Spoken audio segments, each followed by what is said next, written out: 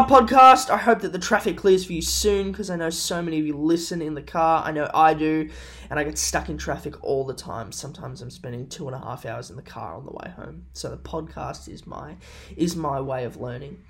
So I've got a lot of love for the podcast, and that's why I'm trying to record some more specific intros for you, rather than just stripping the video content.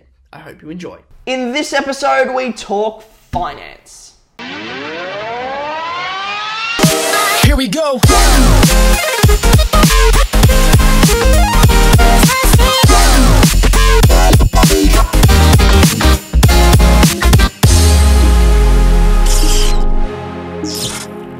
Hello and welcome to episode 20 of Realestate TV. We're in another decade of numbers now. I don't know if that's a thing, but it is in my mind, so that's what I've said.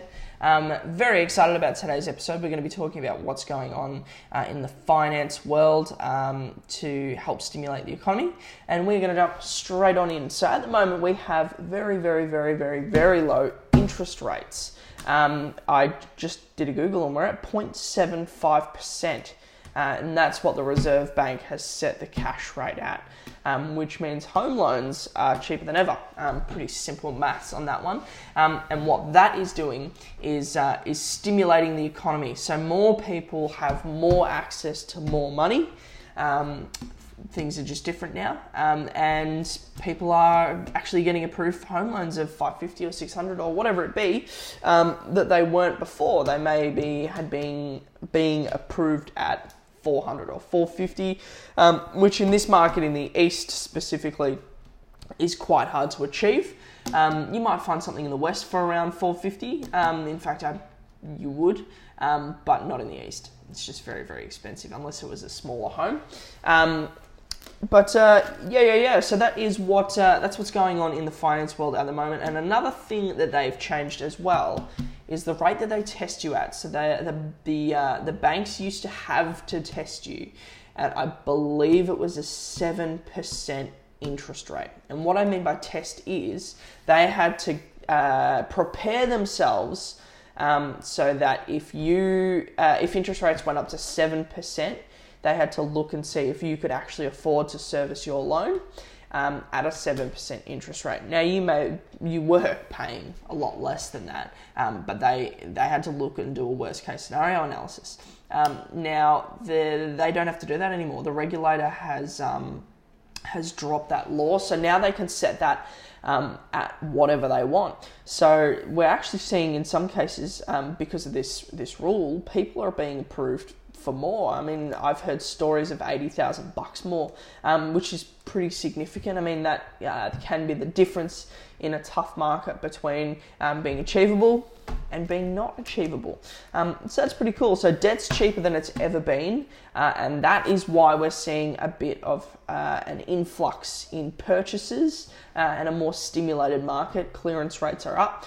We are now definitely erring into a seller's market, and that's exciting. I mean, that means we're getting a little bit of growth back. It's a positive market rather than a negative market. So that's exciting.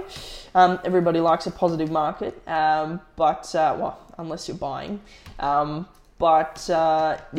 that's it really. It's a nice and short episode today, rather than droning on forever. Finance is a pretty dry topic, I find, so I thought I'd keep it short for you. But that's where it's at. My advice to you would be, if you had a chat with a broker 6 months ago and you got knocked back, or you only got $480 and you really wanted to spend $550 and you just put the whole thing on the shelf, call the broker again and ask them what's changed, and ask them if you're in a better position now because things have changed. I have an inkling you might actually get the money that you were after now, which is really cool for you. It means you might be able to buy your first home, which is very exciting. But that's it for this episode. Thank you so much for watching. If you'd like me to do a specific episode, let me know down below in the comments. because I'm making these for you guys and I'm trying to answer as many questions as I can. So yeah, it'd be great if you could jump in the comments and let me know. Feel free to subscribe as well, because that means I can hand deliver each episode to you as it comes out, rather than trying to find you on LinkedIn or Facebook or Instagram or Twitter or TikTok or wherever I'm looking for you.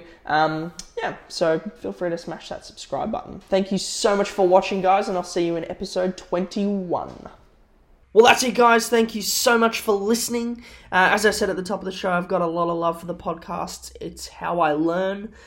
So really pumped to see what's on the way. If you are too, it'd be fantastic if you could tap that subscribe button and have me in your ears on the way to work or on the way home from work or taking your dog out for a walk, however you do it. And don't forget to pass it along.